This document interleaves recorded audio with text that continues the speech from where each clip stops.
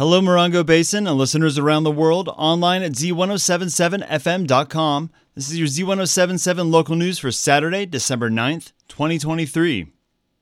It was a sunny but cool morning at the Mojave Desert Land Trust yesterday for the official opening of their Mojave Desert Discovery Garden, a project that broke ground on the former parking lot back in March of 2019. After years of hard work from volunteers, MDLT staff, and agency partnerships, the native garden was opened with, what else, the cutting of a seasonably appropriate big red ribbon. The large garden is filled with native flora laid out in different themes like a palm oasis or pollinator gardens, which hold plants that will attract birds, bees, and butterflies, such as the endangered monarch. The pathways are easy to walk, and each garden has signage that provides the plant names in up to 4 different languages, including Serrano. Director of Land Conservation Sarah Bliss spoke before the ribbon cutting, acknowledging the land that the new garden and the MDLT headquarters sits on. We're on the traditional territory of the Serrano, the Cahuilla, the Chemehuevi, and the Mojave peoples. However, with this project and the area that we're in, it's a very, very sacred landscape for the Serrano. This travel corridor, it is very important that we give recognition to the Serrano tribe on the landscape that we're on here.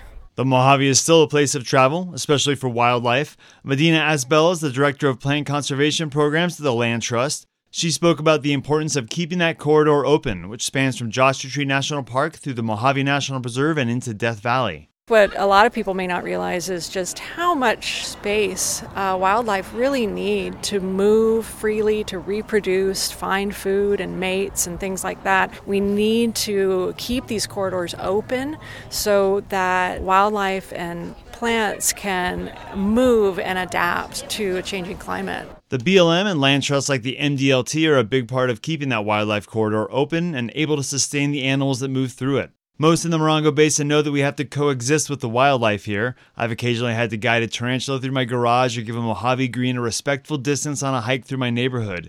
It's these areas that can benefit the most from native plants, blurring the border between our domesticated lifestyle and the wild that lives just outside our doors here in the high des. So one of the best things you can do as a resident, no matter where you live, is re-wild your yard. Planting those native plants will bring back in those pollinators and those birds and the animals that historically lived there. That's Kelly Herbenson. She's the co-executive director of the Land Trust. She says that along with giving visitors better access to a wider variety of desert plants, it also helps them understand what each plant's role is in our desert ecosystem. They are food for certain species, they're shelter for certain species. So this garden really helps people learn and understand the different roles of all of our different plants out here. Despite being on the cusp of winter, the garden is beautiful and fun to walk around in as much as it is educational. Here again is Medina. I just would want to invite the community to come and visit frequently. Gardens are always works in progress. They're always growing. And so they're always changing, and there's always something new to see. The Mojave Desert Discovery Garden is open from sunrise to sunset at the Mojave Desert Land Trust headquarters right here on Highway 62 west of Joshua Tree. You can visit this story on our website for more interviews, photographs, and links where you can get your seeds to get your own native garden in the ground. That's at Z107.7fm.com. And if plants are your thing, don't forget to tune into the Unique Garden Show with Mike Branning. That's every Saturday morning from 8:30 to 9. You can call in with questions about gardening and plants here in the high desert. If you're a green thumb or you aspire to be one, give the show a listen or check it out as a podcast on our website, Z107.7fm.com/podcasts. It's the second Saturday of the month, and that means the Art Crawl returns to Joshua Tree tonight. With a look at what's happening, here's art aficionado Jeff Harmatz. Downtown Joshua Tree's art galleries will all open to the public tonight, and many of them will have receptions for new shows.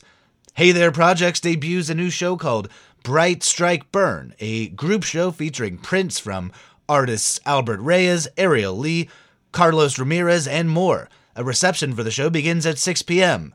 Beatnik Lounge debuts a show called Strawberry Fields, and they're saying it's nothing to get hung about. This event begins at 6 p.m. La Matadora continues their pop-up shop from jewelry designer Shahasp Valentine.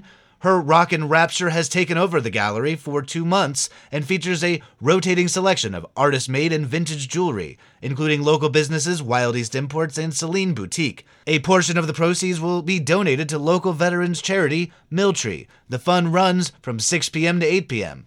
All of these galleries are in downtown Joshua Tree, near the intersection of 29 Palms Highway and Park Boulevard. Park at one and walk to the rest. For addresses and more information, see this story at Z107.7fm.com. Reporting for Z107.7, I'm Jeff Harmetz. Firefighters from the San Bernardino County Fire Department are continuing their toy drive today in Yucca Valley. The department's Spark of Love program is collecting toys and cash donations as part of a Fill the Boot event in the Walmart parking lot today from 9 a.m. to 3 p.m.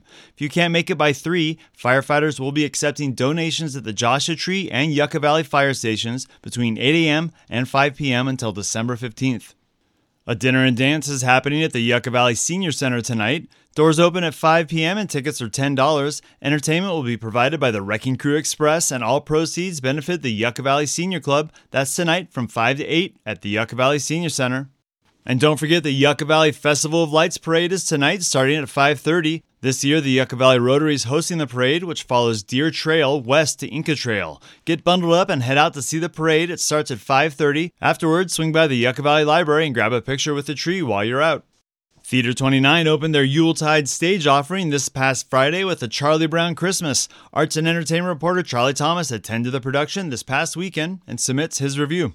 Every year, broadcast television trots out the old holiday favorites on repeat. Rudolph the Red-Nosed Reindeer, Frosty the Snowman, and A Charlie Brown Christmas. The latter of these warm and fuzzy animated classics has been fleshed out in a stage adaptation, now playing to appreciative audiences at Theater 29. Director Katie Fleischman has assembled a cast of theater veterans and fresh new faces for this adaptation. Played with world-weary aplomb by Theater 29 veteran John Paulnow, this Charlie Brown is game for anything, even if he's clueless in how or why. Bossy mogul in training Lucy, portrayed by Brittany Vachon LaGuardia, is a diva extraordinaire. Ever-faithful dog Snoopy, played by Carly Bateman, is a free spirit. This fancy-free pooch is irrepressible. Coupled with Christmas carols by Robin Wilson and a sing-along at Curtin, A Charlie Brown Christmas is just the hot mug of cocoa with whipped cream you are after. Running weekends through December 17th, tickets are available at theater29.org. For the full review, check out this story at Z107.7fm.com.